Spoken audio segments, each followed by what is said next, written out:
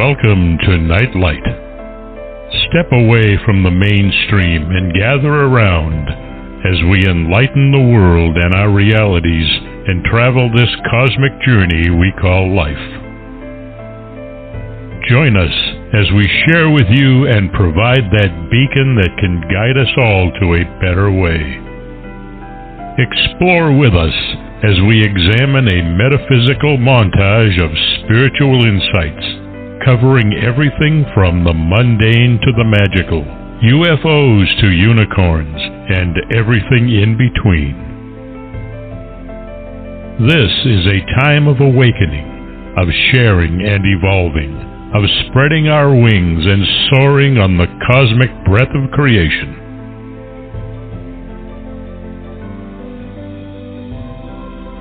Come and join with other light-minded spirits as we weave our lights together to seek understanding, enlightenment, and, with a little luck, some wisdom. This is Nightlight, a reminder that you are never alone.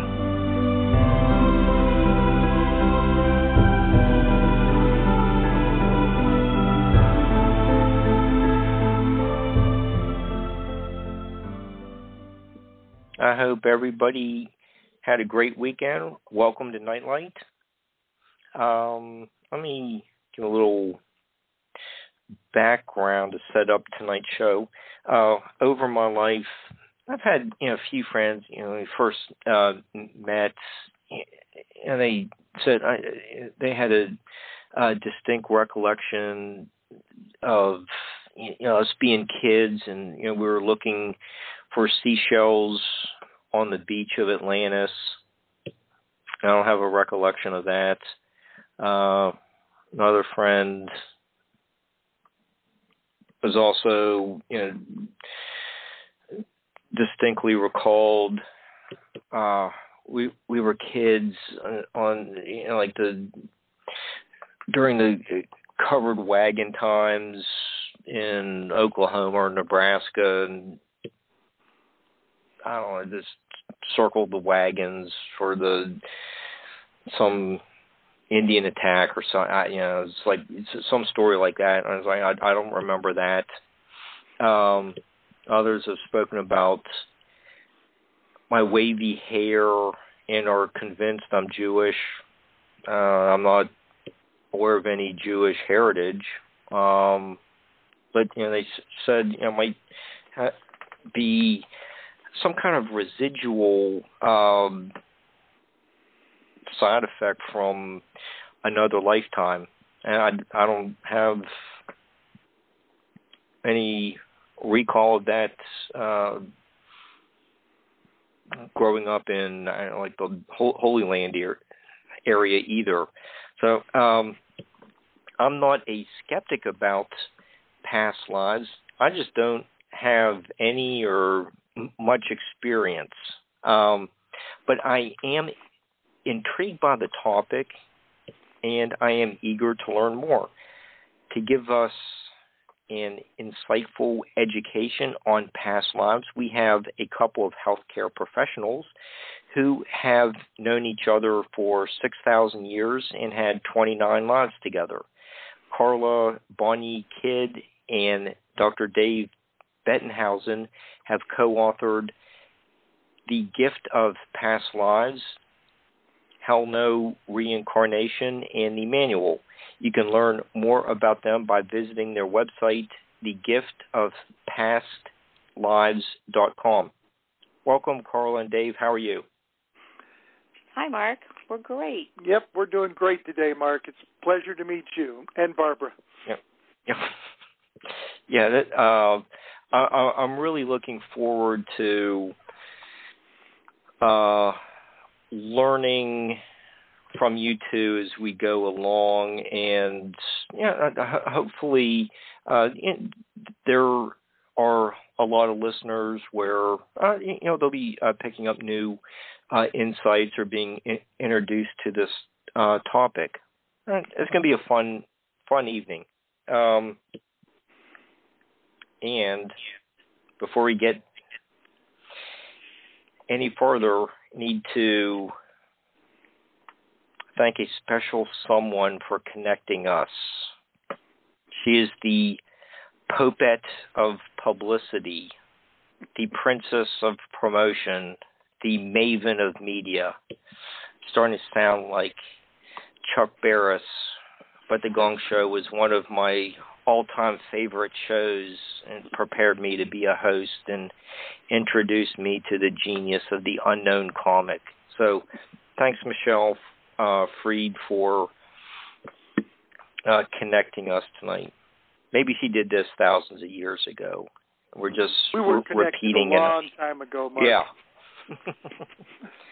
but we know Michelle and Carla are only 29 still. That's correct. Every life. Okay. So you two work in the healthcare industry. What's wrong with me? Why do I have a past life amnesia? Well, that's a great question, Mark, and we'll get to that somewhere in the middle of this. Okay, let's tell you a little bit about what happened with us. Okay. Now 7 or 8 years ago, we started electronic medical records in the office, and neither Carla or I were 29 at the time. And so starting this new computer system in the office was hard. We switched over from paper and pencil to, charts on the wall to treating patients all on the computer. And the first 6 months of it was the worst time I'd ever had in medicine. Literally, I got up and got on a computer at 5 in the morning and got off computers at 6 or 7 o'clock at night so that I could still see the same number of patients. And still you couldn't quite, and it was burnout. And I used to tell Carla that it was getting to be a little much. Then Carla started to say, it's not just a little too much. You've become grouchy, impossible to deal with. We've got to do something with you, because Carla and I have known each other for, 25 years, and I've always been happy-go-lucky and friendly and good with the patients. And she says, you're grouchy and miserable and horrible. And am I saying that about right, Carla? Yeah, I'd say cranky and just not even there, not even approachable. And when you have patients, that cannot be the case. When you're forced to put your nose into a computer all day, every day, just to meet the criteria, it really makes you feel like you don't get the chance to connect with the patients, unfortunately. So what happened, Mark, was I gave him a choice. I said, do you want me to call a counselor, or what do you think about meditating as an office? I had read in AARP magazine all the benefits of meditation. And I brought it into the office, and I said to Dave, we could meditate as an office. It was a small office. There were 4 of us, and Dave decided that he'd go ahead and give that a try before I called the counselor.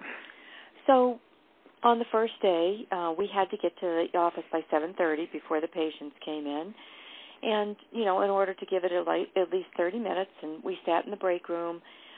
We just had a candle and some peaceful music. The lights were off, and it was really difficult for all of us to shut off our brains. It's hard because you keep jumping back into thought.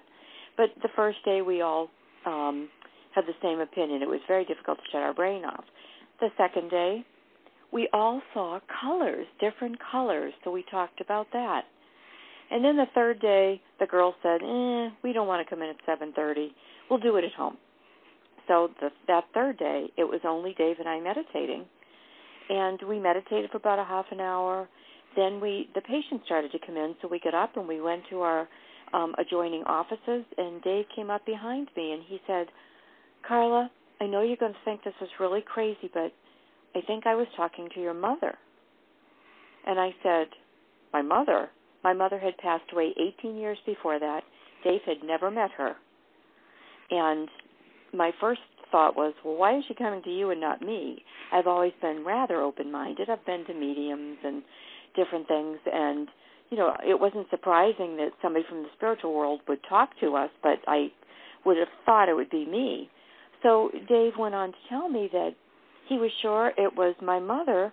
She had showed him a shoe, and she was laughing and jovial, and he said she looked like me. So I went over to the computer, and I brought up like 60 pair of shoes, and I said to Dave, which shoe was it? And he walked over and he pointed to this particular shoe. My mother was a ballroom dancer. She had worn a specific open-toed sandal with a little pump throughout her entire life for ballroom dancing, and she would wear it for dress up or to church. And the fact that he picked that shoe out of all of those, first of all, that got our attention. My sister also worked in the office. She went in the back and came up with a picture of my mother. And she showed it to Dave, and Dave got very emotional, and we said, what's the matter? And he said, this is the woman I was speaking with. So, go ahead, Dave. So, of course, as a physician, I thought maybe I should have saw the counselor and maybe I was losing my mind. However, with Carla saying that this is the shoe, I thought, this is very strange. I don't understand this. I was raised Catholic. I had never really been to a medium. I didn't really believe in any of that. But the girls were excited. We kept meditating. They wanted to see if they could talk to their mother. You know, we had to see patients.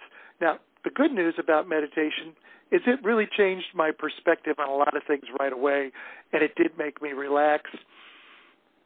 A lot of things I've learned about meditation, as far as relaxation, it has a lot of health benefits. As a doctor, I was reading about the health benefits, and lowers blood pressure, lowers blood sugar. And it's interesting, the first full year we meditated, I set a goal to lose 2 pounds a week. And 52 weeks later, I was 104 pounds less. Much healthier, doing great. So that's part of the story, Mark. We kept meditating, and we kept seeing things. I kept having experiences. I saw this, what we found out was a Mayan temple, but I saw this funny stone temple, and I was trying to explain to Carla what I was seeing, and she brought the temple up that she had gone on vacation and saw in Chichen Itza, and I said, that's the temple. I saw some Civil War history, little scenes, and I kept thinking, I don't know what this is. This is so strange. And then one day I met a woman while I was meditating, and she told me her name was Isabella. And Isabella said she had been with me for 6,000 years. And again, I'm like, okay, this is very strange. And then I'm meditating one day, and I start to see myself standing in an alley. And I'm looking across the alley in the dark, and I see Carla standing in the alley. Except Carla is really much younger, like she probably is less than 29. Mm-hmm. And she's dressed with this fringed, flapper-looking clothes on and a little gold band on her head. She's standing in the alley, and I'm looking across the alley at her, and I can tell it's Carla by her steel blue eyes. And suddenly I see 2 large flashes and hear 2 bangs, and I get hit in the chest, and I realize I'm shot, and I'm thrown back in the alley, and I'm laying on the ground. I tell her this story, and then the next day meditating, I get more of the story. And I find out that I met this flapper at a wedding of a man named Angelo, and that her name was Ruby Donaldson, and she had moved from Bullock, Georgia, and she wanted to become a dressmaker in Chicago. And I met her at the wedding, and then I asked her out to breakfast, and she came to breakfast the next day, and she told me her entire life story as we walked along the beach in Chicago, along Lake Michigan. Mm-hmm. And I came and I was telling Carla the story about Ruby Donaldson and her father's name James. They're from Bullock, Georgia. And I met at a wedding of a man named Angelo, and you were a flapper, and somehow Angelo owned you, and you worked at his speakeasy.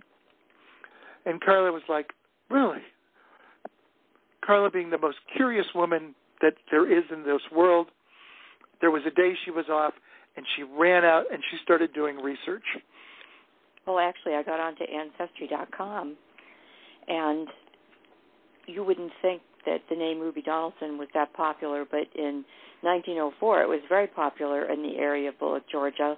But had I not had the further information from Dave, knowing my parents' names, James and Anna Donaldson, and knowing that I was one of 11 children, I would not have come across the information, but I did find the information. I found pictures of my parents and siblings. I didn't find any of Ruby Donaldson, but I was able to corroborate where she was born, April the 2nd, I think it was, 1904. And then I went further on Ancestry.com. I'm not sure how I came across this information. I'm sure it was some divine guidance. But I found an article on the gangster Angelo Genna. And I had never heard that name before, but Angelo Genna was a gangster in Chicago. He was the head honcho right before Al Capone. And he got married to a woman named Lucille Spinola on January the 10th, 1925, at Ashland Auditorium in Chicago. There was an article about the wedding, and then there was another article I found, a picture of their wedding cake. It was over 10 feet tall. It served over 3,000 mobsters. So, of course, I called Dave right away, and I said, I was able to corroborate the names you gave me, Ruby, when she was born, Angelo Genna, and so we had some solid evidence, and, you know, we continued to meditate, and Dave continued to get pictures and information, and we just kept writing everything down that we got, kept journaling everything we got when we meditated. And we kept doing this for the next 5 years. And over time, the person, I'll call her my spirit guide, Isabella, kept coming in and explaining things. She went back and said, your first life was 6,000 years ago, and I was your spirit guide.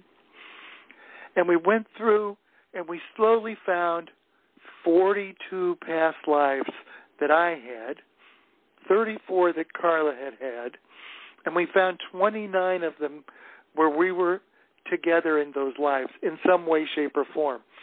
Now, we found out that at times she was my love interest. There was a couple times she was my mother. She was my sister. She was my neighbor. But she was always showing up in those. And as we found out more and more about the lives and we got more and more stories, we started seeing other people from this life in those lives. We found a next-door neighbor who was in 21 of the lives. We found Carla's sister in a few lives, my sister in a life. We found my father in a few different lives. And as all of this is happening, and all these stories are coming out during meditation, and again, as a physician, I said, there's got to be something to this because, again, I was raised Catholic and Carla was raised Catholic, and this didn't match anything that I had been ever taught as I was growing up. So we went out and we started doing research, and we found all the research done by Ian Stevenson, Jim Matlock, Dr. Jim Tucker from the University of Virginia, where they were looking at kids with spontaneous past life memories. And they had some 2,500 kids that they had been following for years, looking back at their past lives. Now, some of them have become relatively famous. There's a young man who had a memory when he was young of being in an Air Force pilot who went down off the coast of Japan. And he knew the name of his plane. He knew the name of the boat. And his parents thought it was very strange. They knew the name of some of the people on the boat. And the parents went out searching. And they found the boat. They found the names. They found the roster. They found his name on the roster. And indeed, his was the only plane that was shot down. And he died off the coast during World War, when they bombed Pearl Harbor. Those kind of stories were out there. We finally went out and we actually got past life regression training with Dr. Brian Weiss, who was a psychiatrist down in Florida at Mount Sinai. He was the head of the Department of Psychology. He had also been the head of the department up at Johns Hopkins before. And he had been doing hypnosis to bring people back to their childhood to see if they had unresolved problems. And while he was doing it, some people went farther back and went to a life before this one. We started to see all those things, and all of those things were matching the experiences that we were having. And so, of course, we did go and train with Dr. Weiss, and we do past life regression with some friends and those things. But we really went just to learn more about it. So with Dr. Weiss's research, you mentioned Dr. Matlock. In their conclusions of their research,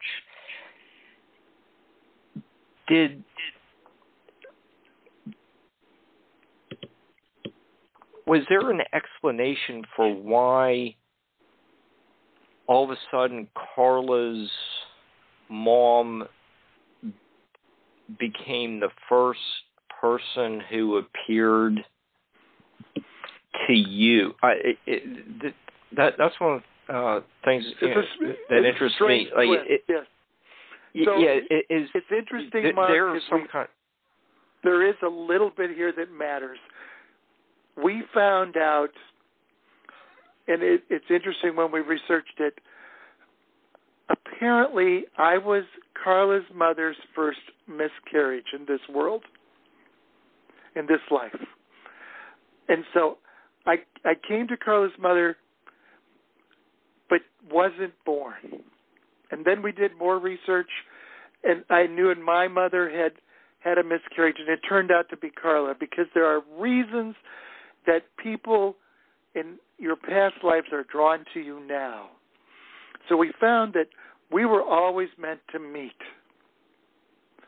And it's really interesting because as we did more and more look at this, I had another memory, and I was explaining the memory to Carla.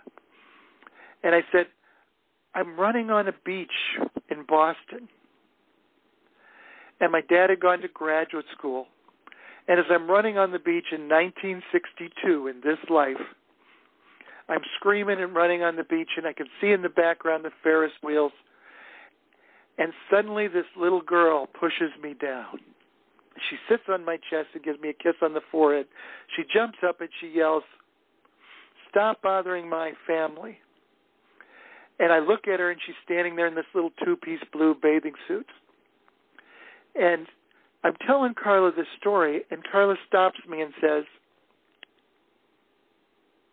"That was me."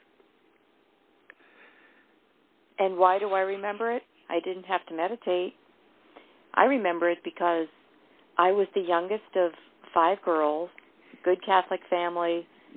Mother and father split up all the time, but would get back together, but they'd never divorce because they were Catholic and didn't believe in it.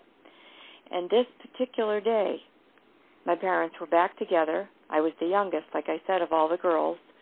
And I normally would inherit a bathing suit from one of my sisters. We were not well off. We didn't own a car. My father had rented 2 cabs, and we went to Revere Beach in Boston.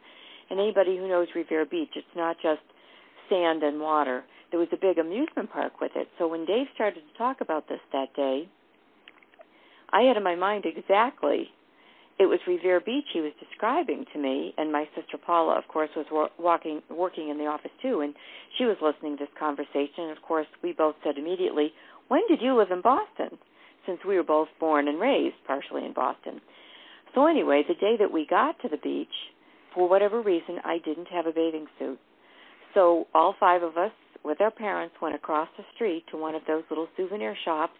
We really couldn't afford it, but my parents bought me my first brand new 2-piece blue bathing suit with a ruffle. And as Dave started to describe this, it all flooded back to me. And Dave also remembers a woman in the background saying, Carla, little girls don't behave that way. But we didn't keep in touch, and we didn't even remember this moment until Dave had the memory of it. It surfaced during meditation, and he brought it up to me. Our parents didn't keep in touch. We didn't keep in touch. 30-some years went by, close to 40 years went by before we met in the medical office that he was going to buy. So what we know, Mark, is that there are pulls in the world that will pull you together to people you're meant to meet. It's like, and as we've looked into all of this, they call this a member of your soul family. So Carla's mother is also close into Carla and my soul family or soul group, and we come back as both karmic mates and or family mates. Family mates basically are people who are meant to help you along in your journey. Karmic mates are people you have karma with and are teaching you lessons. And so we're in that same group, and in all of our lives, some of these people show back up. Now, not in every life, but Carla's mother has been her mother, has also been her daughter. She's been my mother 8 times. I've been her mother 8 times. So all of these things are very tied together across thousands of years.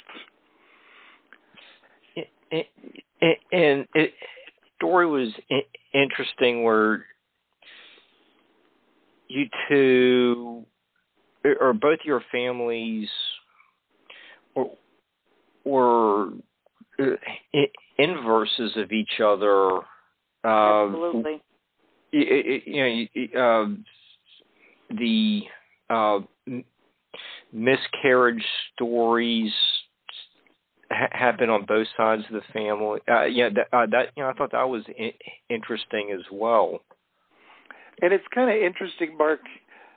Carla and I joke about it sometimes, but I grew up in Nebraska, thousands of miles away from Boston, and if my father hadn't gone to graduate school, I would have never met her at 3. But I grew up in sort of the all-American little picketed city with little town in Nebraska with picket fences and mom and dad with me the whole time. Carla lived in Boston, big city, a world that was completely different. Her family got divorced. However, all of the things that happened in our life brought us both to Ohio. And then we met again. Because there's a reason we're always meant to be pulled together. And Mark, we find that many of our, because Dave has this wonderful gift and he can go back in and go take himself right back to past lives. A lot of the podcast hosts we have found in other lives. So somewhere we might find you, Mark. Mm-hmm. Part of the family group.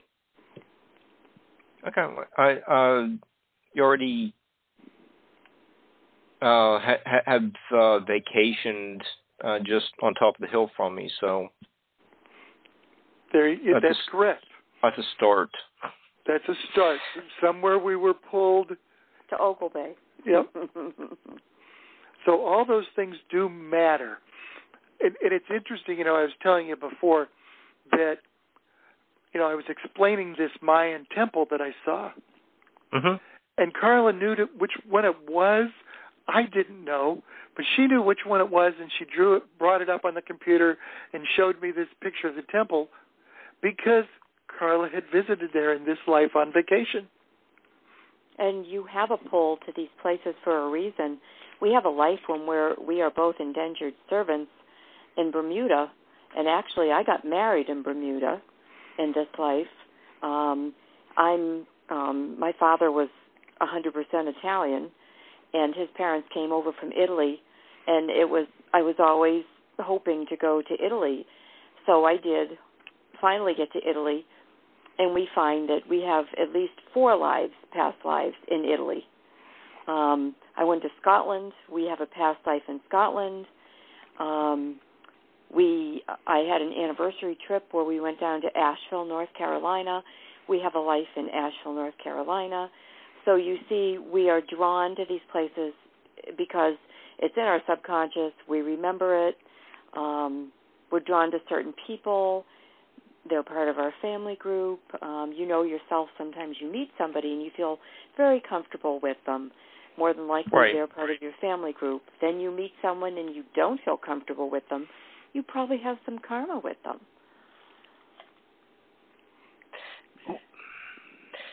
Since we've been covering long stretches of time, do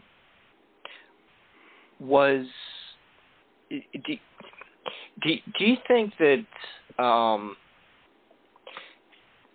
everybody who would ever be alive was all created was like this sixth day, like the biblical 6 days of creation, and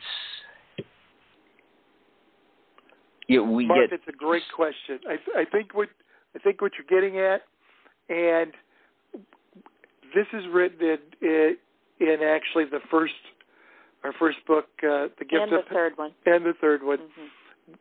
There is actually a time that Isabella says that all souls were created. And it doesn't happen on the exact biblical sixth day, but it's very interesting, as Isabella actually dictated a little portion of our first book that talks about time and explosions and the things that happened at the beginning of the universe, and how it was created, and that angels were created and the spirit guides were created, and then all of the souls were created, and then 500,000 couples were placed first. So it doesn't talk about only one Adam and Eve, which is very hard for the world to become populated. The humankind was on Earth, but souls were placed in a large number of the humankinds in pairs so that they could find each other and they would have children and they would multiply, which if you kind of read that, it is much like what's reported in the Bible, that animals were created, sky and water was created, and souls were created, and souls were placed all around the warmest parts of the world, which was really in the Mediterranean, close to water. And if you go back and do the research, that's where populations all originally popped up. Okay, so there's a little bit to that opening of the book of Jeremiah where says, God said, before you were born, I knew you.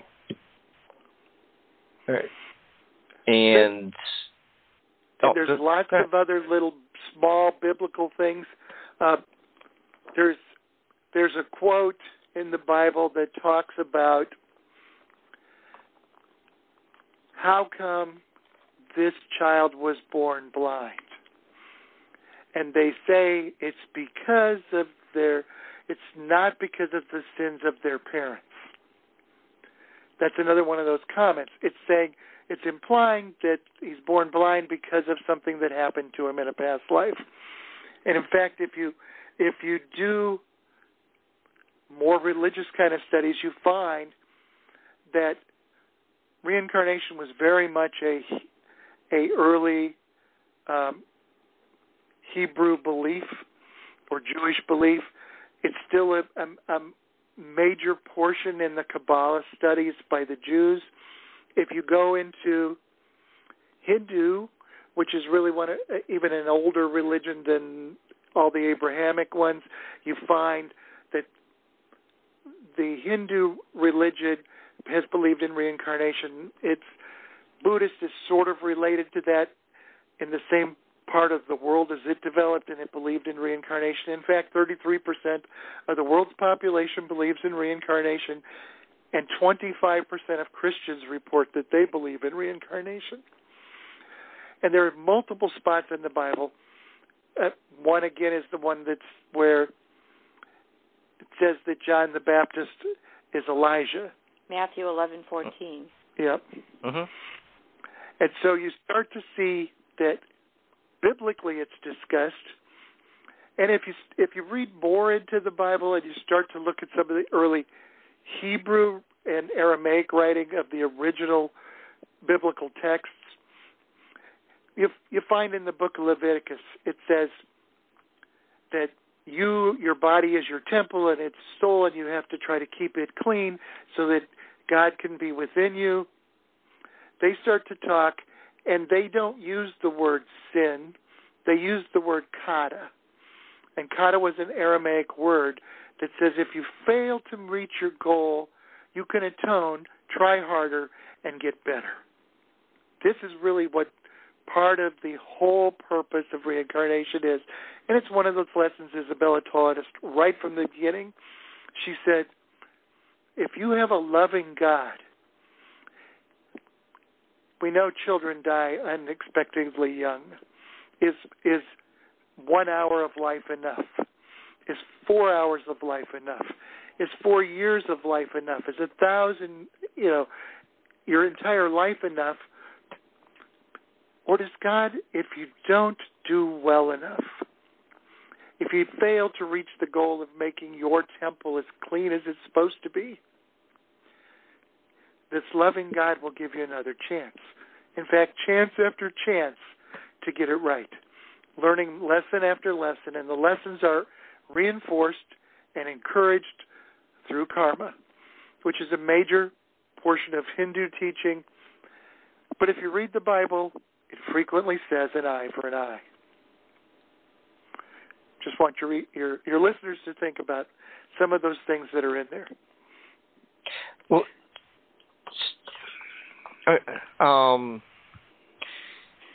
okay, David, you were just mentioning sins, the kata. Okay, so after someone is sent to Earth and is born, they're going to make mistakes, acts of faith, good deeds, and over the next decades, pattern's going to continue, and at some point you're going to die.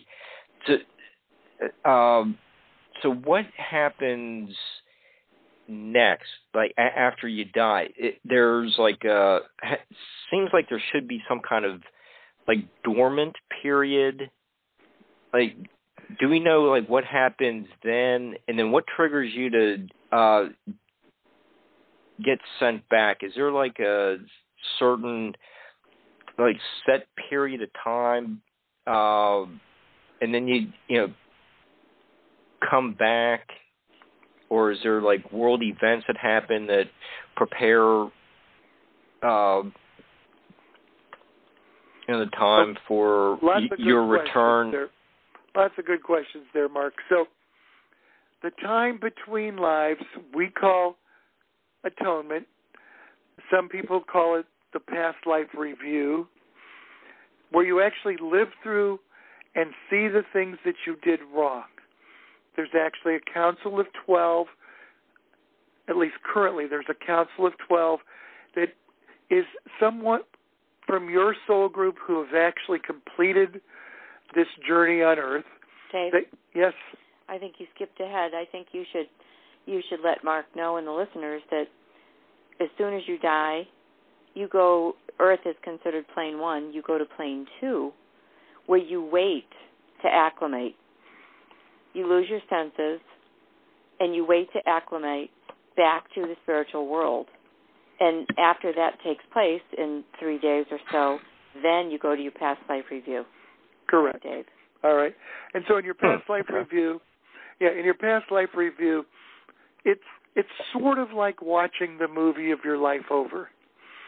You see what you did to others. So I'll give you an example.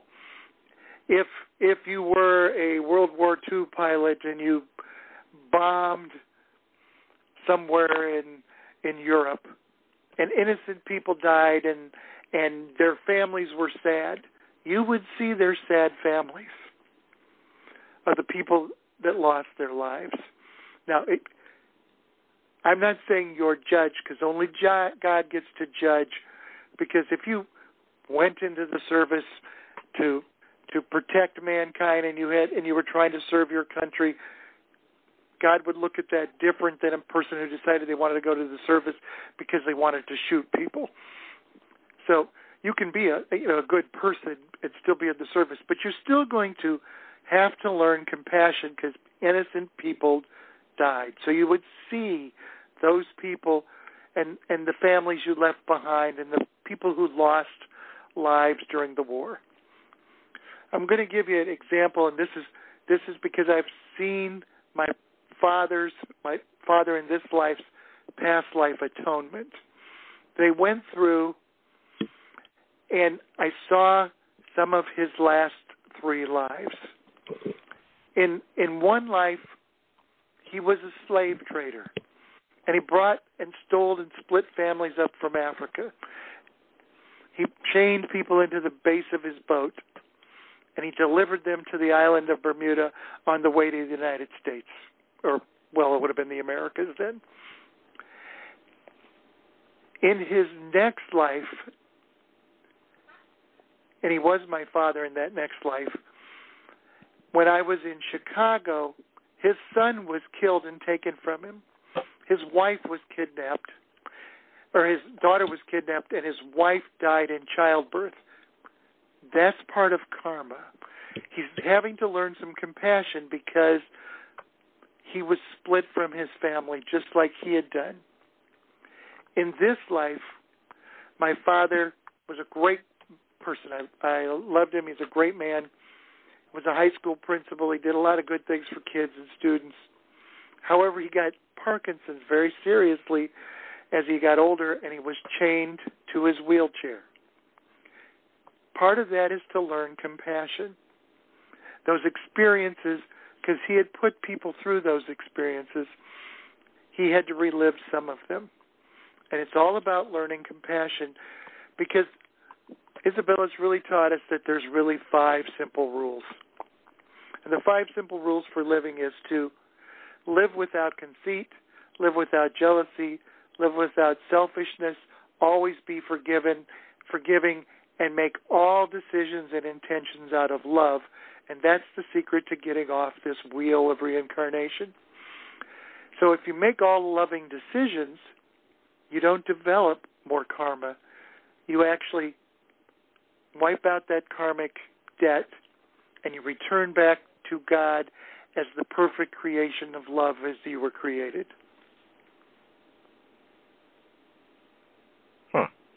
Okay. Maybe somehow related to what you're just talking about. I don't know which one of you two would want to field this question, but does the moment of death have anything to do with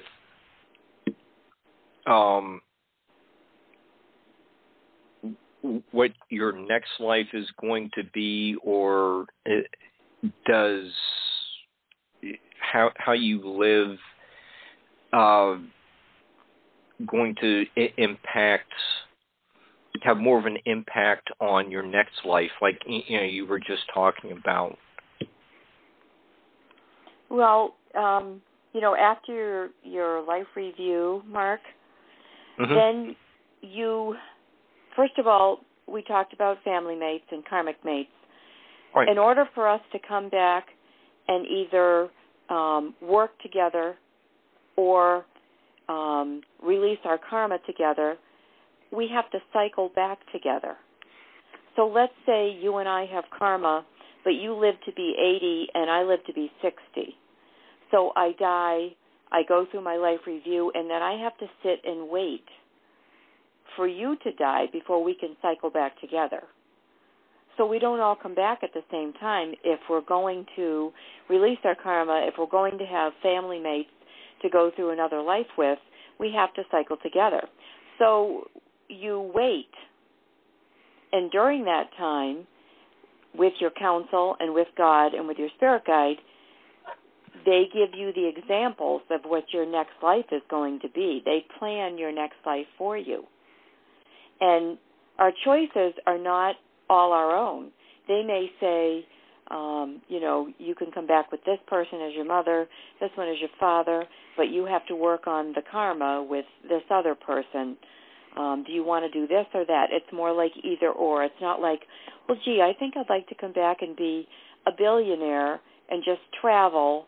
That's not how it works, because we all know that we learn through adversity. And unfortunately, we come back with some horrible diseases. We come back and we have miscarriages. We come back and, maybe we're adopted. And those are all lessons that are planned ahead. We don't always know exactly what's going to happen. We agree to some things. But ultimately, when we do come back, if we're coming back for karma, then our astrological sign will be based on the karma that we carry from a previous life. For instance, if we were jealous in a previous life, then we will have the green angel from Raphael's Legion to help us in this next life, because we all have a spirit guide and we all have an angel. So what we do in our previous lives dictates somewhat to what's going to happen to us in our next life, not just karmically, but in our third book, the manual, we talk about our astrological signs, our traits, and our archetypes, and how God carefully plans those out to help us overcome conceit, jealousy, selfishness, and unforgiveness. Wow. Is it confusing yet, Mark? No, I think you two are explaining things very well for a novice like me to understand.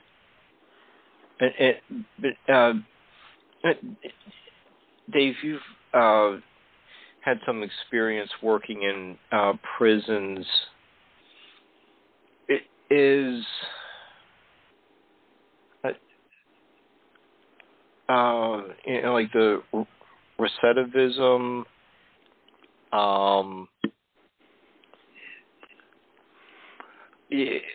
are some of the prisoner, since they have time to think, maybe meditate, talk with some of the prison counselors,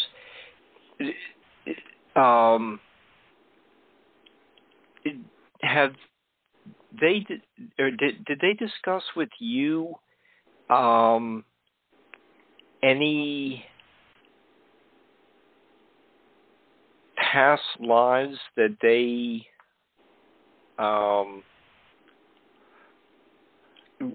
realize? Okay, so Mark, I'll have to. It's when you go into a prison to treat people. Mm-hmm. First of all, there's a certain professional distance. I will tell you that I was always very impressed by the Muslim population in prison. They band together some so that it's sort of like a positive religious gang versus the gangs that occur in prisons. And so the Muslim prison population is very impressive. They do a lot to try to help people get over the problems they were having in this life. But as a prison doctor going in, I'm only going to support their belief. I'm not going to tell them any of my beliefs. That's something that would be sort of off boundaries, if that makes sense. If I'm talking to a Muslim person or a Christian person or a Jewish person, I'm not going to discuss my religious things with them because I'm there to make them healthier, and their spiritual health as a doctor means not imposing my beliefs, if that makes sense. Okay, no, I just wanted to ask.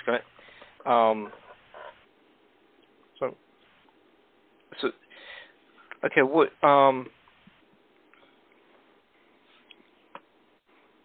After going through a few lifetimes and maybe the last one, you complete all the five topics of learning compassion, perfect it.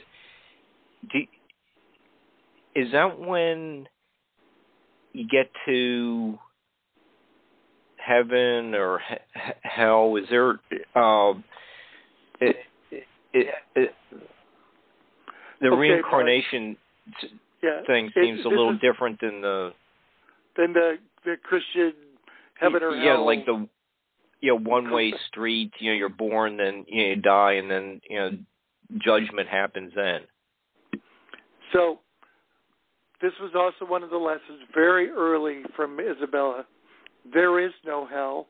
And if you go back to the history, Mark, it's very interesting that if you go back to the Old Testament, really the word for hell in the Old Testament was Sheol, and Sheol was only a place where dead people go. If you go to the Greek past, they called it Hades. It's just a place where dead people go. It didn't have a judgment of plus, positive, or negative. If you look at Hindu religions, there is no hell. There's just return here, or they go to Makasha, which is where they join back with Brahman, or they go back to God. If you look at all of those things and you start looking through, they actually don't start discussing hell until the New Testament, and there's very little written about hell.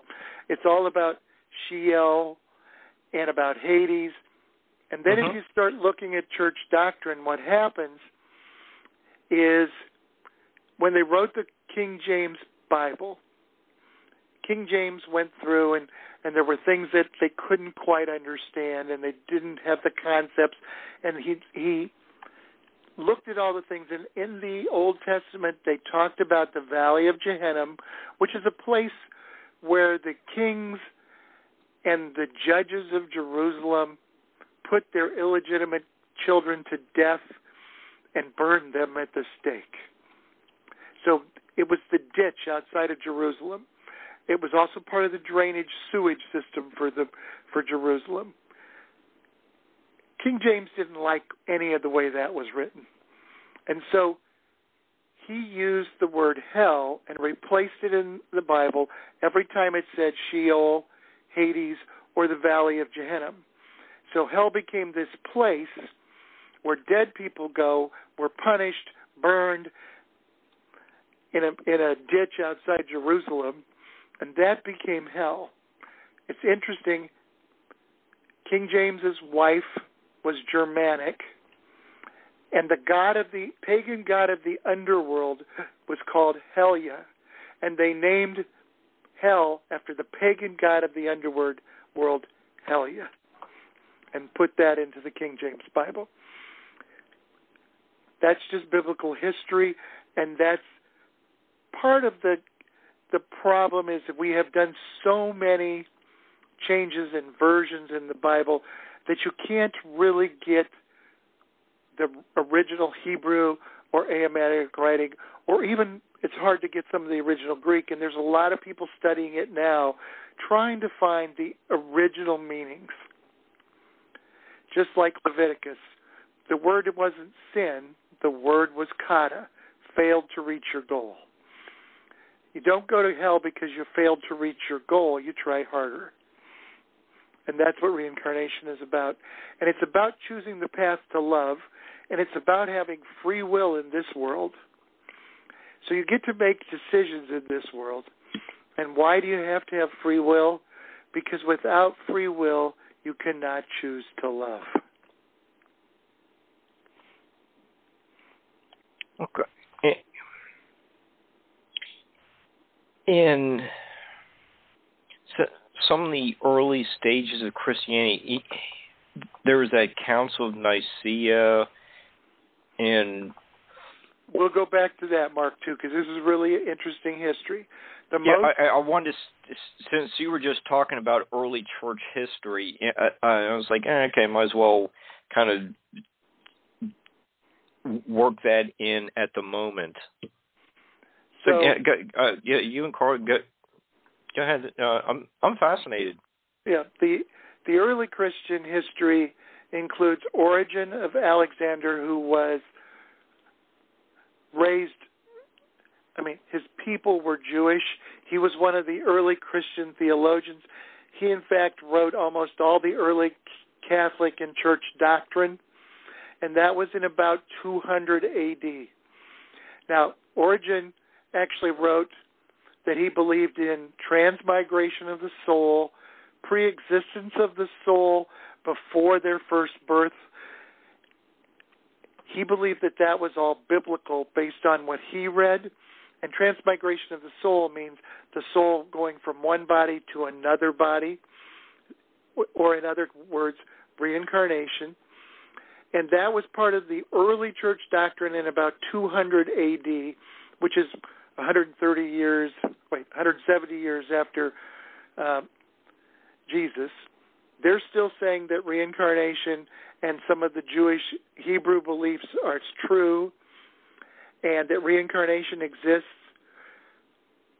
And it wasn't until even after the Council of Nicaea, at the Council of Nicaea, they actually voted, they got the bishops together, and they voted, was Jesus God or not, in the Council of Nicaea, and set down some of the other church doctrine.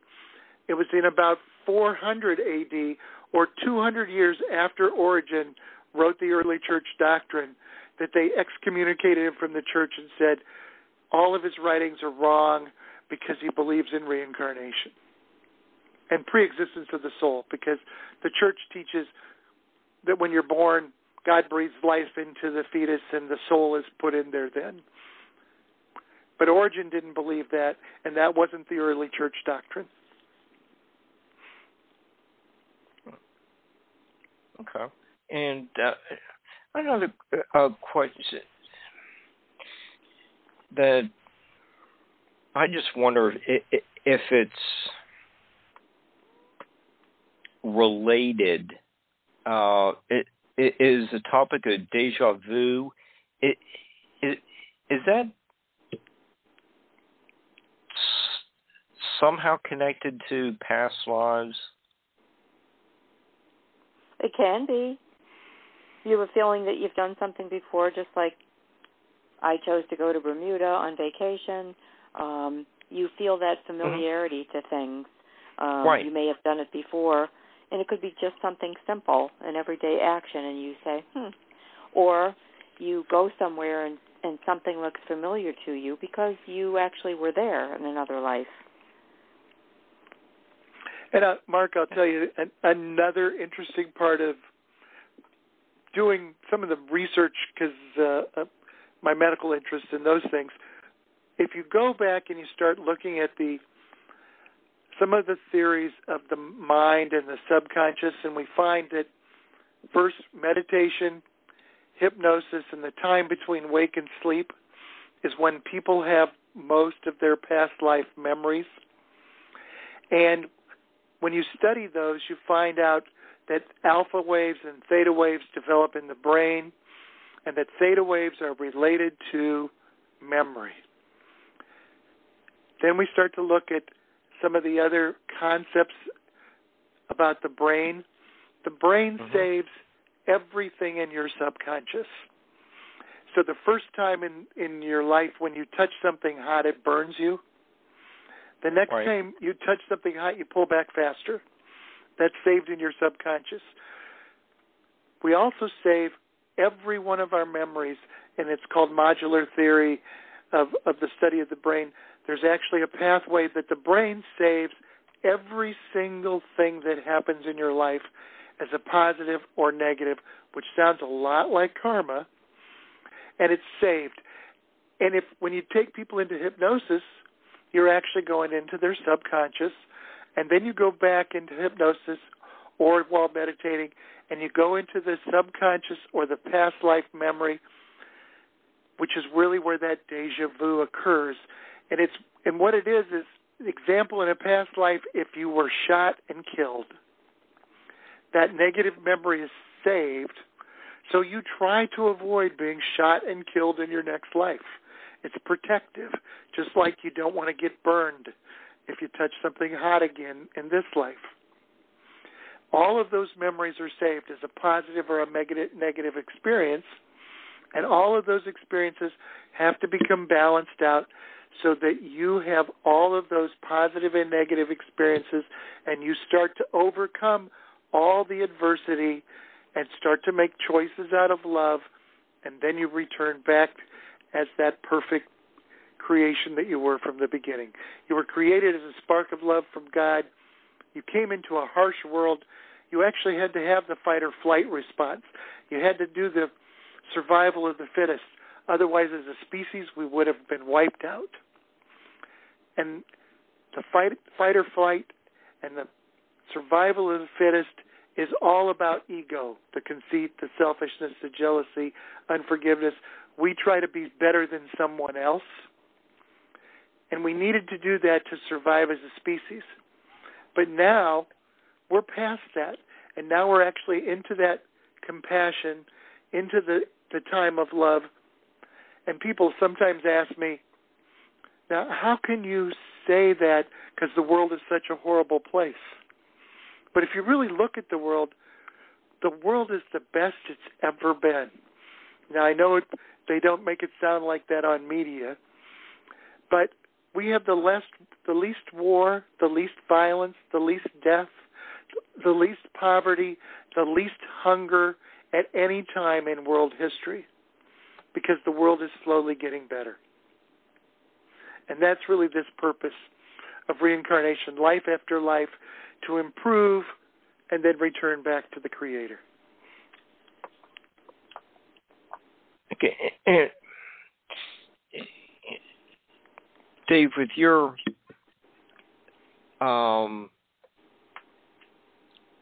background in medicine, are those like the alpha and theta waves that you were just talking about? Are they measured on some of those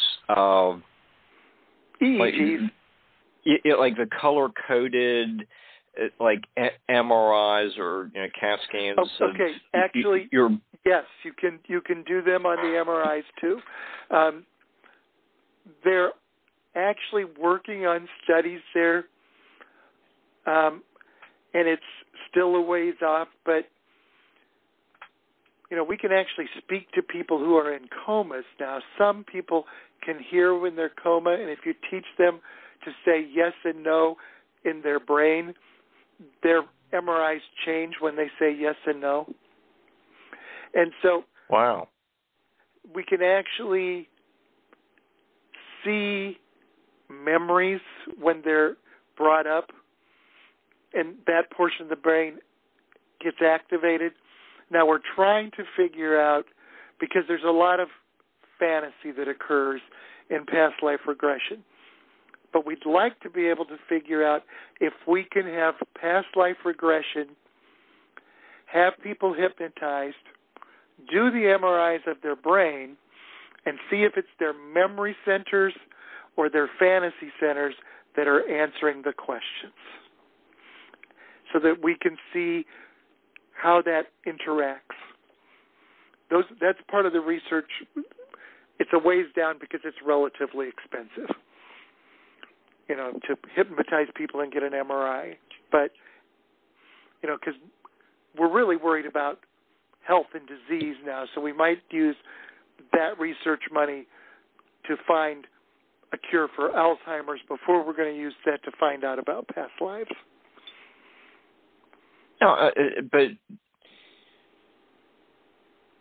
what you're saying is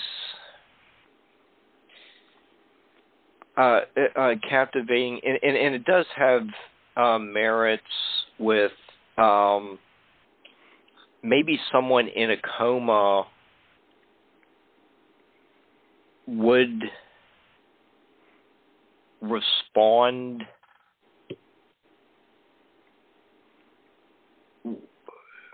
in such a way that maybe they could actually come out of a coma if we understood what you're talking about. It is would they be able to say yes or no, and that would help them to get out of such a terrible situation. I find that actually able to reconnect intriguing. to something positive. Yeah. And maybe instead of there being more prolonged damage to the body just by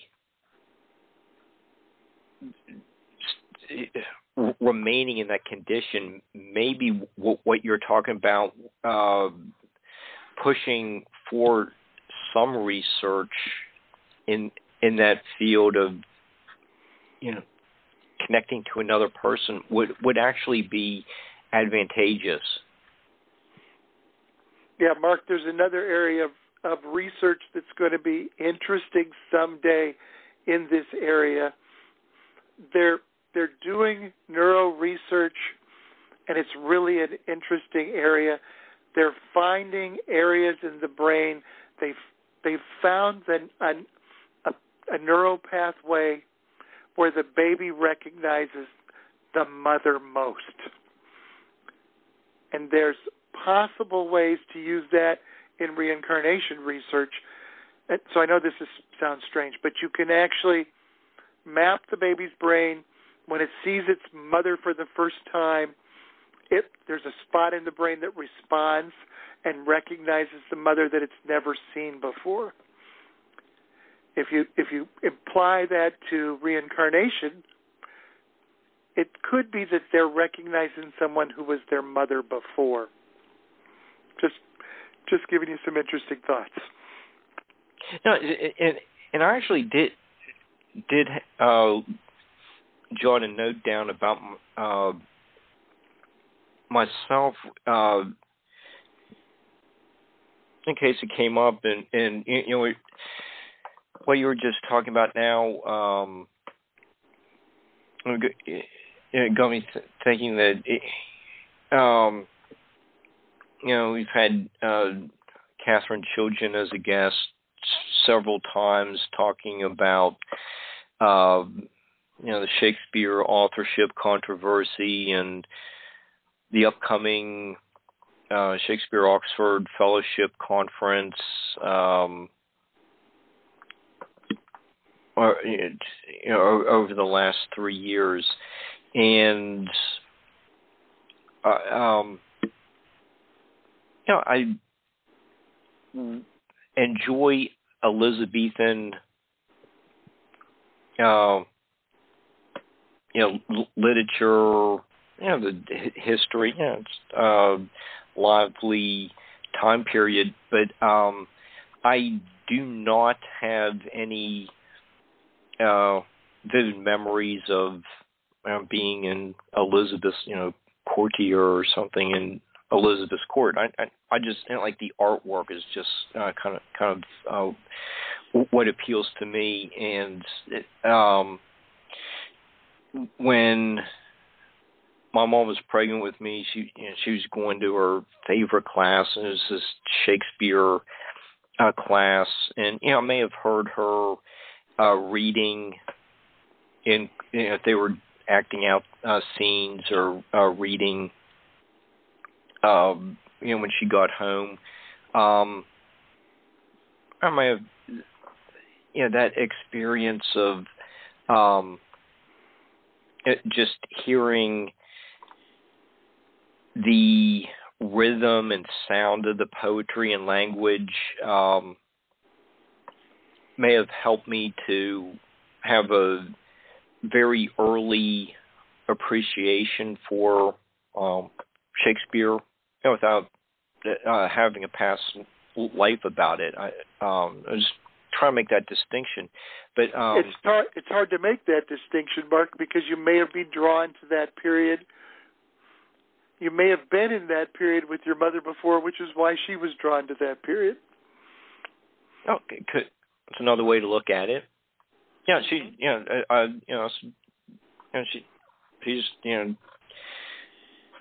probably by that time, she may have had a hard time fitting in one of the desks, but I was there, the whole time when she was, in taking this college class, and I just kind of wondered about that. I didn't know we'd actually have a chance to get into it, but that may your observation sounds like it's something very valid, but what you were talking about with the science, just and we know that the babies can hear their mother's voices. So that's a proven scientific fact as well. So your perspective of all the science you're bringing to the discussion is really making this very interesting. The coma thing was a really, really neat information too. I like that. So there's a lot out there, and there's a lot of data and information out there that at least starts to imply the research that they've done on these children, and the reason they do it on children, and it seems that children have memories. Their first 4 or 5 years of life, they can sometimes remember a different life, and they'll say things, and people usually blow it up because the kid will say, I remember the last life you weren't my mommy. Or the interesting stories where they'll say, I remember that I was married to Jean, and they're 4 years old. They weren't married to Jean, but they say I was married to Jean, and we lived in a blue house. And I put money under the floorboard upstairs, and they've actually went back. This was a story in India where reincarnation is not considered quite as strange, but they went back and this kid kept saying, I was married to Jean in a blue house in such and such a community, and they went. And the 4-year-old ran upstairs and went up to the bedroom and said, I buried money under this floorboard. And they took the floorboard up and the money was there. You can't teach a kid and coach him to say those kind of things. And that goes back to what Carla said, or you gave us the example early on in the show where she was talking about the went to the computer and looked up the flapper dance shoes. Well, her mother's dance shoes, and then she went and looked up the flapper. In fact, Mark, we got in the car one day from Ohio and we drove to Chicago and walked in Chicago's Little Italy turned the corner on Loomis Street, and found the apartment building that Ruby Donaldson lived in 1925. And a friend of mine did the research and went and found out that the building was built in 1899 and had been an apartment ever since. So the building I remembered in my memory was actually in Chicago, and I had never seen it until we went to Chicago after the fact. Okay. There's a lot of little synchronicities in life, Mark. Like, for instance, Dave has told you now that his spirit guide's name is Isabella, and when we approached the apartment building in Chicago and we looked up, the name of the apartment building was Isabel. Now, is that that's not coincidence? That's a synchronicity. You can't make that up. No, you can't make it up. No. But Carla's shoe story seemed reminiscent of the movie Kundun. I thought that was a really well done movie. I don't know if you've seen that. It was covering I don't know, first 30 years of the Dalai Lama's the present Dalai Lama's life. No, I haven't seen it, but I want to now. Yeah, they were testing after it was it the 13th Dalai Lama that passed away, and so they're looking for the reincarnation of the present one. Correct. And they put down all these kind of possessions for children, and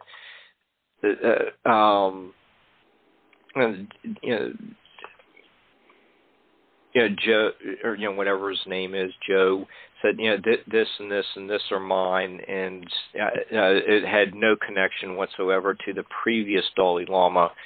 But they got went through some several other children, and the present one picked out everything that he said was his, and I just thought that was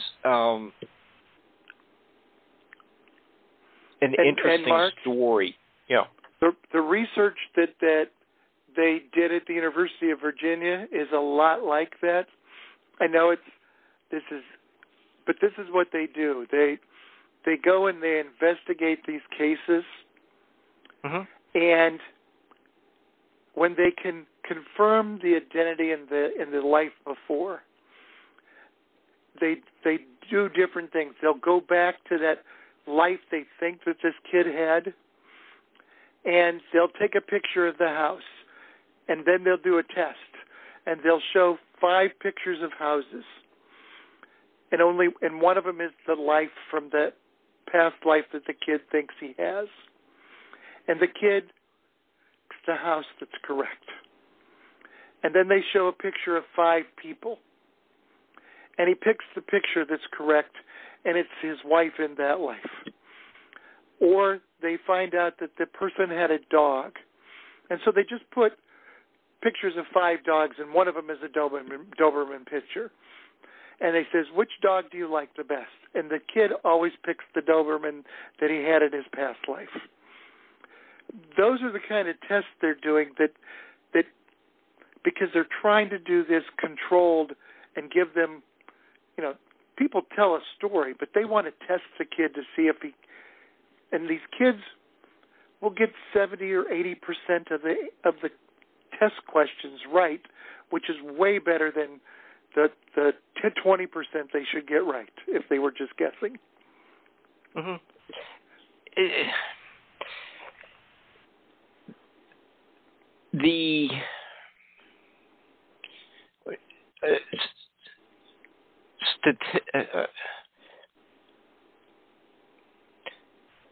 I don't mean. I guess that's statistical. But the math, whatever you want to call it, really seems to indicate that there is something to this phenomenon, and I've talked about that on something similar on other shows. I get all the like Nathaniel Hawthorne, writing in The House of Seven Gables, all these like Victorian ghost type. It sounds like folklore, but in Dickens' A Christmas Carol, you get the kind of like interdimensional travel, but 150, 60 years later, you get the scientists and the mathematicians, like that group of people, actually presenting some evidence that what Dickens and Hawthorne were writing about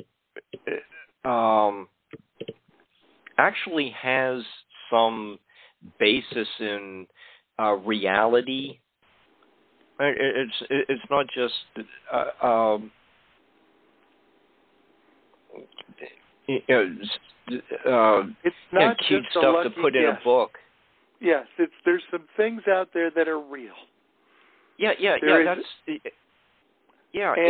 really fascinating. Mark, again, I would tell you that the first time I talked to Carla's mother, I did think I was crazy. But if part of our essence, our soul, continues,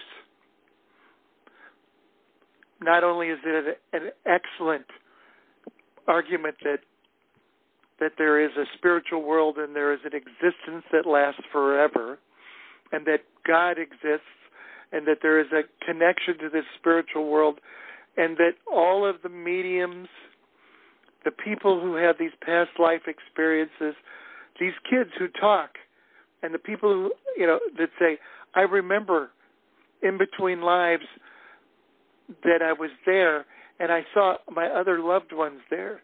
Or the people who have NDEs and say, I passed over and I was greeted by my mother who died before. And I saw beings of light. And you look at our religious teachings over, thousands of years with angels, spirit guides. If you start talking about Indians, the Hindu, they have lesser gods, which you could almost call angels. If you look at that all the way across history, there's something embedded in us that wants to believe, and some part of us that can connect with that which we want to believe. And that the fact that there needs to be some sort of creation and some sort of control over all of this is there. All of that gives us evidence that there's a purpose, and that our purpose is greater than just this life, and that our purpose is that's in some way, shape, or form, we are an eternal creature. Oh, okay. I mean,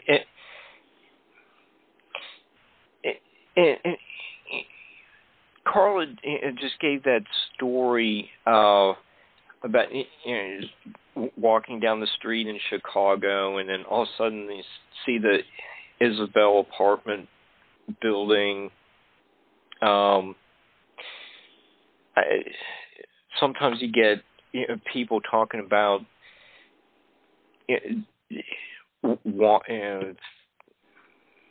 say you went on vacation to London or Rome. People talk about, they just seem like they had been there. They didn't have any difficulty finding, getting to the Pantheon, through all the narrow, winding streets. And it just seemed like they knew how to get there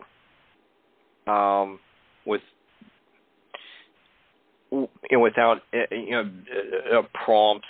I was there and I'd look at maps and try to figure out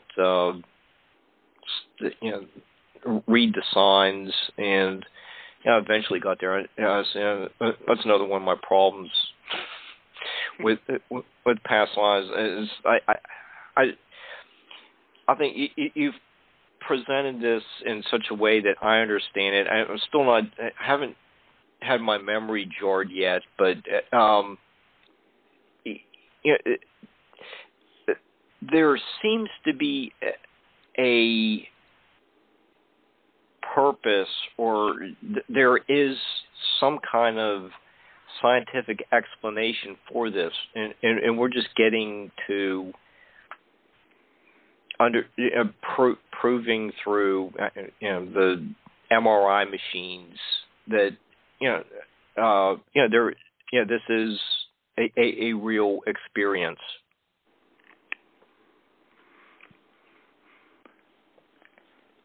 And the other thing, Mark, is even if you call it anecdotal evidence, there's thousands upon thousands of people who have this experience.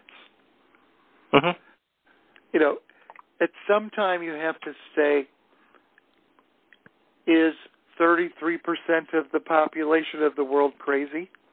Or is 33% of the population of the world having an experience because it's true? And I don't know if that's really up to us to decide that for someone else. It isn't. We can't decide that for somebody else. But you have, because people are going to find their truth. And the other thing that's true, Mark, Carla usually jumps in here, but when you say or tell people something that's different than their core beliefs, it's very difficult. Right. It's very difficult to address their core beliefs. And that speaks to those 5 simple rules for living, because the ego does not allow us to want to be wrong. Let's face it, we're raised, and if our parents buy a Chevrolet, early on we buy Chevrolets until we either decide we don't like them or, we like something else. If we're born and our parents are Republicans, we tend to be Republicans until we learn otherwise. And it's the same thing. It's your core belief. If you're raised Catholic, many times, I think it was, I can't remember the girl's name that wrote the book about all of the people that are Catholic and raised Catholic, and they don't necessarily believe in it. They just go because that's the way they were raised, and that's the case with a lot of religion. It's what you're used to doing. So when you get onto reincarnation sites, of which there are many, many, many, many of them, what we're talking about today is not abnormal. The people are all talking about their experiences and how they had a past life memory of when they were this person or that person. They were in Egypt. They were in the Holocaust. It's very common in those arenas. But out here in the we live in a very small community, and if we were to start up a discussion with people about reincarnation, I know they would think we absolutely flipped our lids, but they didn't have the experience that we've had. If people would meditate, we taught meditation at the local university for a while here. If people would meditate and open their mind and turn off their TVs and their cell phones and their iPads and all of those things and allow the spiritual world to connect with them, they probably would be having more experiences. Mark, if you meditated regularly, you keep saying that you have not had that experience, you probably would. And it might start out like Dave did, where you just saw I myself, when I meditate or when I'm between sleep and wake, I get all kinds of pictures from my past lives, and a lot of times I jot them down, I draw them, or I make little notes on them. And if you were to meditate regularly, that's probably what would happen with you, too. You would open yourself up. Mm-hmm. Besides all the other health benefits, too. Oh, huge. And working another movie, there's Patton, and he, General Patton. Mm-hmm. James McCall. No, he probably doesn't know about James. George C. Scott played, but Patton believed in reincarnation too. Yeah, and through there's several important scenes in the movie where he's reading the Bible. It came from a distinguished family. Carla, like the example you were just talking about. Like the social norm would probably, put off neighbors if you started talking about reincarnation, but Patton recited poetry that he wrote in another age, and going to battlefields, and he was there like 2,000 years when the Attila the Hun or someone attacked Carthage. So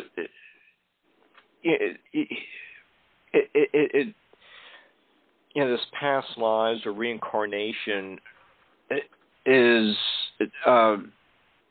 depicted in big time movies, and that was actually pretty accurately done movie as well. So there really seems to be notable people who have been very vocal about their experiences. Mm-hmm. No, I don't know if there's a question there. Just making an observation. Yes, George Patton definitely believed in reincarnation. If you go back long time into history, you start to look at people like Plato. Isaac Newton believed in reincarnation. You start to look at people that were bright, intelligent, normal people in their time who believed. If you go back, you find entire countries, because we still have India where Hindu was very positive. We find Jewish, we find the Gnostic Christians in the early time of Christianity. We find the Kabbalist Jews. We actually find Druze, which is, I'm going to say, is sort of related to the Muslim faith. They're a little bit like that, except they're a small sect that believes in reincarnation. You start to see this across the entire world, and if you actually look at American Indian ancestry worship, it starts to become present in that too, where children or the next shaman is the reincarnation of another shaman. And then I'm going to tell you a few other little things that I think are interesting. We looked at our past lives, and we actually found in each life what we did that was wrong. But we also looked at some patterns. We had a life where we were Vikings fighting Scotland. Then we were Scottish in the next life fighting English. And then we were English fighting Scottish. And then again, a Viking married into a Scottish family. And what we found in these patterns is that we lived on both sides of each problem, maybe even fighting each other in the same war. Then we looked at patterns and we found that we were black in one life and white in another life, and we were slave owners in one and slaves in another. We know people that have been both male and female, because do you have to live both sides to really learn compassion? Those are the interesting lessons that start to come out when you start looking at the patterns. And then we look at some of the patterns in the world. Is the fact that Rome conquered Israel 2,000 years ago and suppressed the Jews, is that part of the next great war, the next great war? Are all of these wars related? Was the Holocaust related to Rome first attacking? All of these things that occur in history. Is there group karma? Are we all fighting some amount of group karma? And is this what we have to do as a civilization, which is overcome this fighting, the war, the killing, the prejudice, all of it, because we're all learning these same lessons and we live on both sides. And until we start eliminating the sides, we're going to keep fighting each other and we're going to keep returning life after life.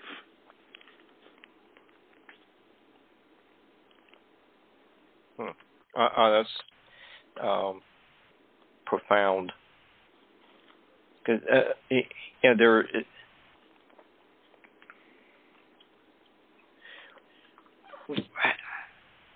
What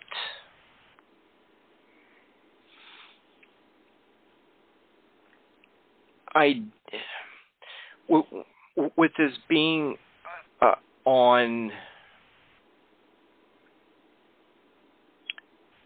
both sides of, say, the plantation owner and a slave, and Carla's example early on, where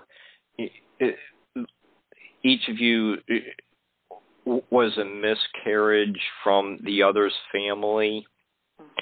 Mm-hmm.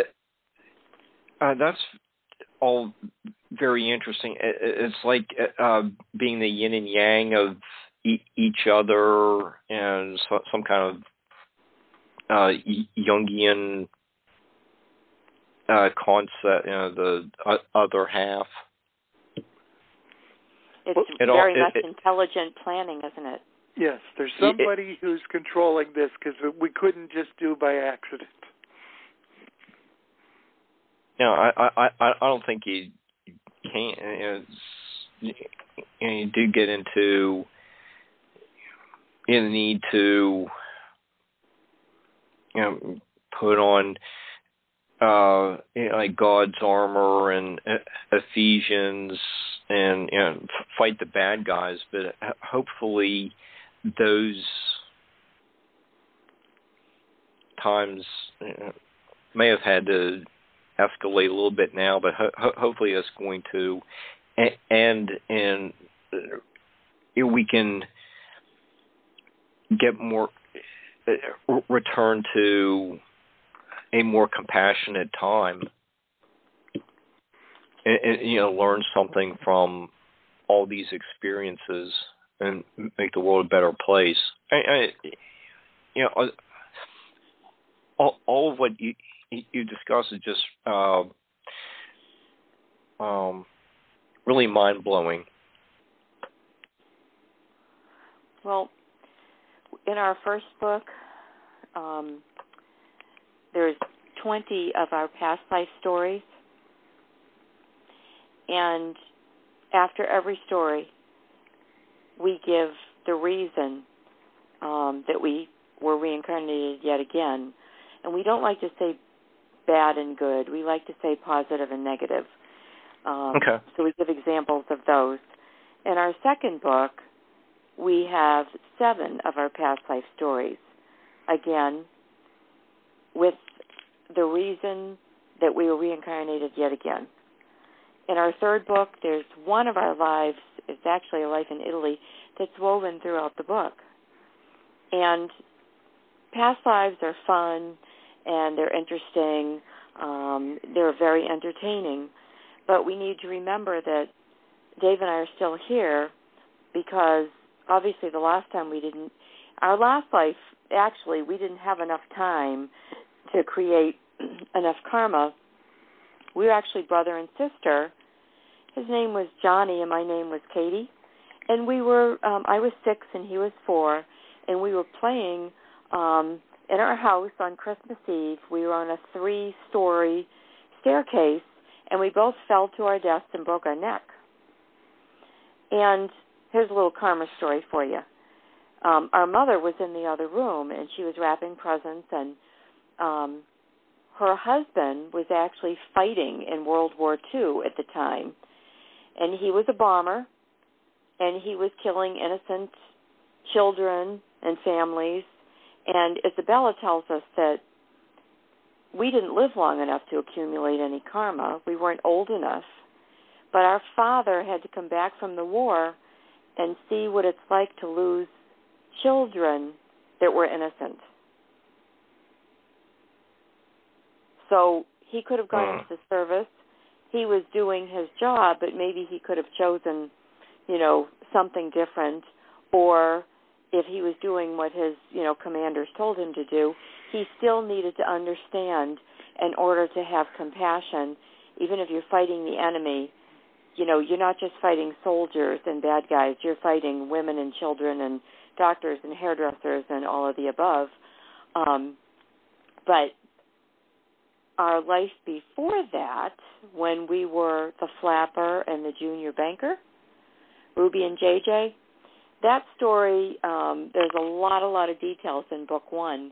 And the karma from that life is carried over to this life for Dave and I.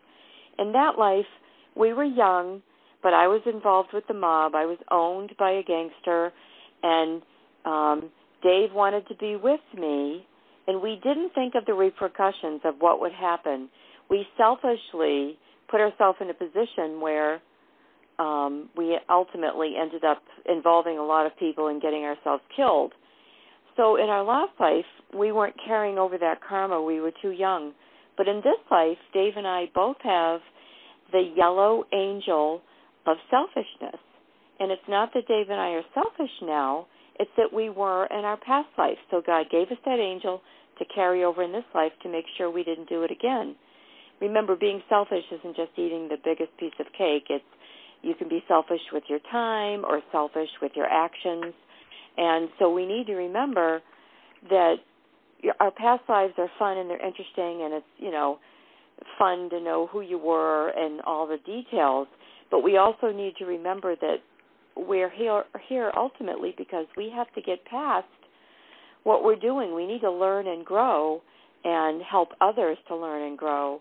And it's not just about us, but it's, it's not just what happens to us, it's how we react to it. And we have to remember that our actions affect everybody else and everybody else's karma. And Mark, here's that other little thing.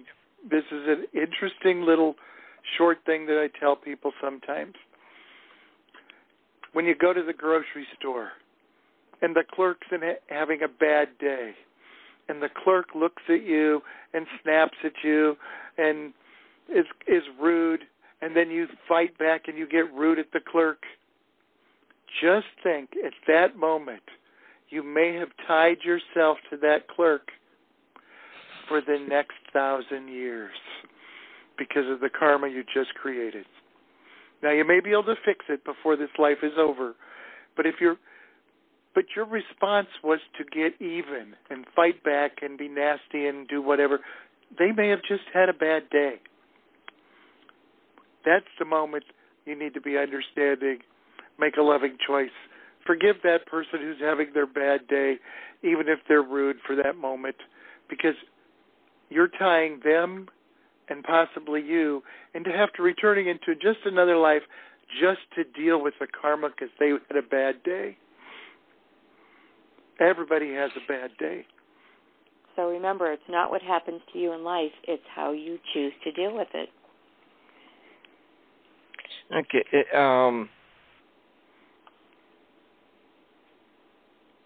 So, hopefully this is somewhat related. You know, like Dave's example of being tied to the clerk for the next 1,000 years. Might have been an exaggeration. Sorry. but what about, like, you know, with all these ghost TV shows and, you know, going to the house and, you know, like you can find the newspaper articles where this unpleasant older guy died at the house in the 1890s, and people are still convinced that this guy is haunting the building. Still in the house. And to use your term, like tied to the clerk, it's tied. This ghost is tied to the house. You get that in the First, house Mark, of Seven I'll Gables. Your question: Why would there be this state where you die and you don't pass over and you hang out here? It's the most interesting thing, because Isabella says everybody passes over. However, that doesn't mean that if you pass over, you can't connect to this world. And how does, if Carla's mother can connect to me, anybody who else is in the spiritual world could potentially connect, and those people who are very open-minded can connect to those in the spiritual world. The person who was the man who died strange in his house may be still trying to reach the next world he's going to return to. So what he knows and what he puts out there is his memory, his thoughts, his hopes for the future. And so he's reaching out from heaven to somebody who's open-minded, who experiences his memory that he's putting out there. That's not necessarily a ghost that's sitting with you physically. That's a ghost that's sitting with you mentally. Because we've talked to some people who are doing ghost hunting and doing those things, but we find out over time that most of them are very open-minded, and they're actually out there trying to tell those ghosts, it's okay, the world is over, deal with your atonement, deal with your time in heaven, that you don't need to communicate, because they may feel that their work is undone, because it is, because they still have work to come back to, because they're going to reincarnate. And they may be communicating that to the people who are here on Earth. And going back to your core beliefs, if you're raised to have a fear of ghosts, and I don't know why they have to put the name ghost on it, it's just a spiritual being. If you're raised to have fear from them, like churches so often do, they tell you that they're demons or devils or you should be afraid of them. If that's the way you're raised and you're open-minded and the first time someone tries to contact you and you immediately have fear, it all goes back to your core beliefs and the way you were raised and the way you were taught to believe. But if you're taught from the beginning that, perhaps your mother is very open and she knows that other people in her family will be, and her kids are open, and she teaches them from the beginning that these are just spirits and you can connect with them, those people don't freak out about it and they don't have the fears. It all goes back to those core beliefs and the way you're raised and what you have in your imagination and what you conjure up. if you believe there's a devil, a little red guy with a tail and pointy ears, the mind is capable of a lot of things. Okay. I just want there's a prevalent theme on some of these TV shows, and a lot of his podcasts cover his paranormal type subjects. I just wondered if there's an aspect of that fits in with the past lives. It's just kind of like an interesting topic where maybe there's someone stuck there that I don't know. I'd ask you this, Mark. If there's a God, why would God let them be stuck? I don't know. According to St. Augustine, God knows where everyone's died. Even in a shipwreck, from the Roman times, he knows where the bodies are. There's that aspect of correct. The conversation This is another one of those interesting thoughts, Mark. This is one of those church doctrines that I'm not attacking anybody's core belief. It's just what I think is the most interesting. Supposedly we're waiting for all those who've died before are waiting till final judgment, and they haven't really gone to heaven. Though, if you talk, they're all waiting for judgment.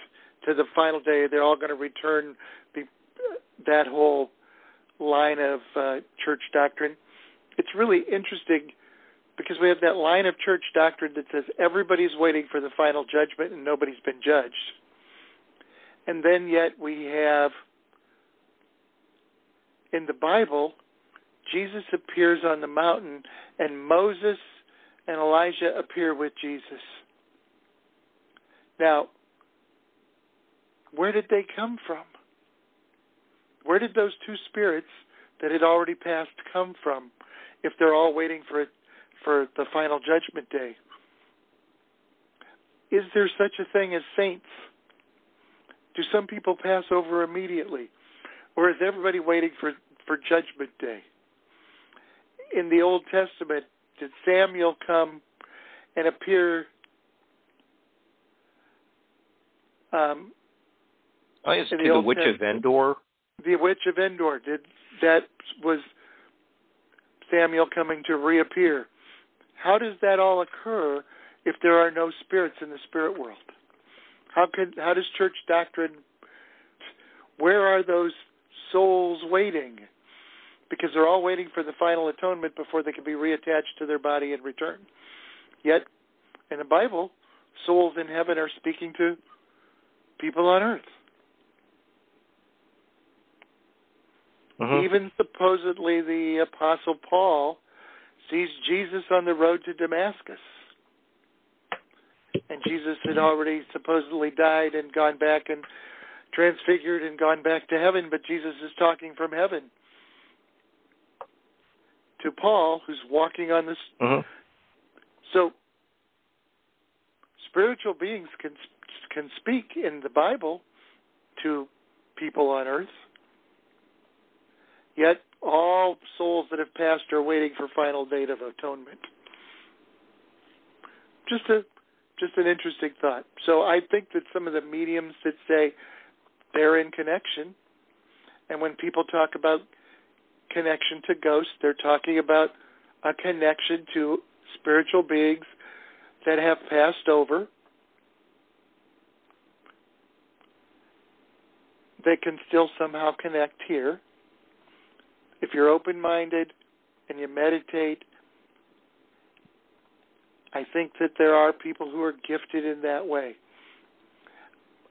I don't try to I talk to Isabella because she's my spirit guide. It's something very easy and something I'm connected to. But I don't try in general to talk to people who've passed over. Now, I have been visited by my father, and I've been visited by other people who have passed, just like I was with Carla's mother. And I know other people who have had the same experiences, and those are all good people, and I don't think they're all crazy.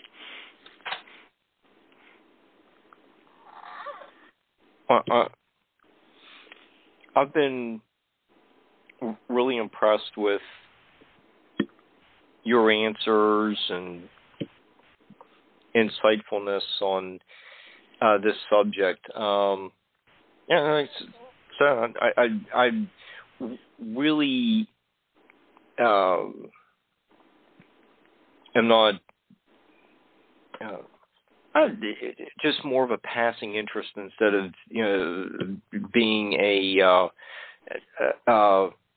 scholar on this subject, but I think you really enlightened me, and I'm sure the audience really was able to extract a lot of new insights from both of you. Well, I'm glad to hear that, Mark, because that's part of what we want to do is we just want to share the message. The real message is that you are an eternal being with chance after chance to get it right, that God has really given you opportunity after opportunity. And then there's one other thing I usually tell people at the end. We've got to take care of our planet, take care of this earth we live on. And part of that is not only are we leaving this to our children, but we could be leaving this to ourselves. Okay. And we're coming down to the last couple minutes or so. Maybe might want to close with that thought and give you and Carla the remaining couple minutes to let the listeners know where to find your books and I'll plug your website again.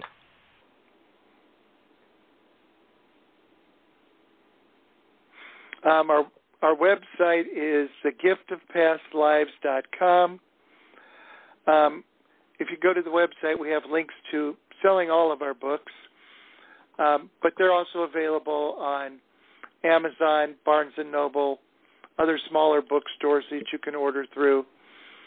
The three books are The Gift of Past Lives with Mother Isabella, God, and Elizabeth, Hell No, Reincarnation with Mother Isabella, God, and Elizabeth, and the manual, which, again, the first book is sort of told about our first experience. The second book is some research into reincarnation and some of the topics out there.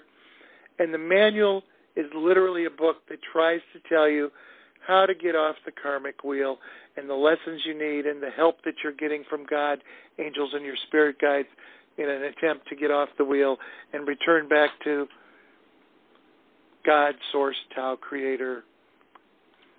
And it's been a pleasure, Mark. And Mark, I just want to say that we did a show the other night and with Betsy and Jared Anderson. And Jared said something that I absolutely loved. He said in the past year or so, it's been really difficult for small business owners. We would appreciate anybody who has a small bookstore nearby. They could go order our books just like any other place, but try to support them because it's very difficult for the small business owner and has been for the past couple of years. So that would be great. Right. And thank you to you and to Barb. Yeah. Yeah, I'm very appreciative. Thank you so much, Carla and Dave. We're just about out of time, and we're going to have to do this again sometime soon. I am very thankful for your insights tonight. So we will see everyone next week. Thank you.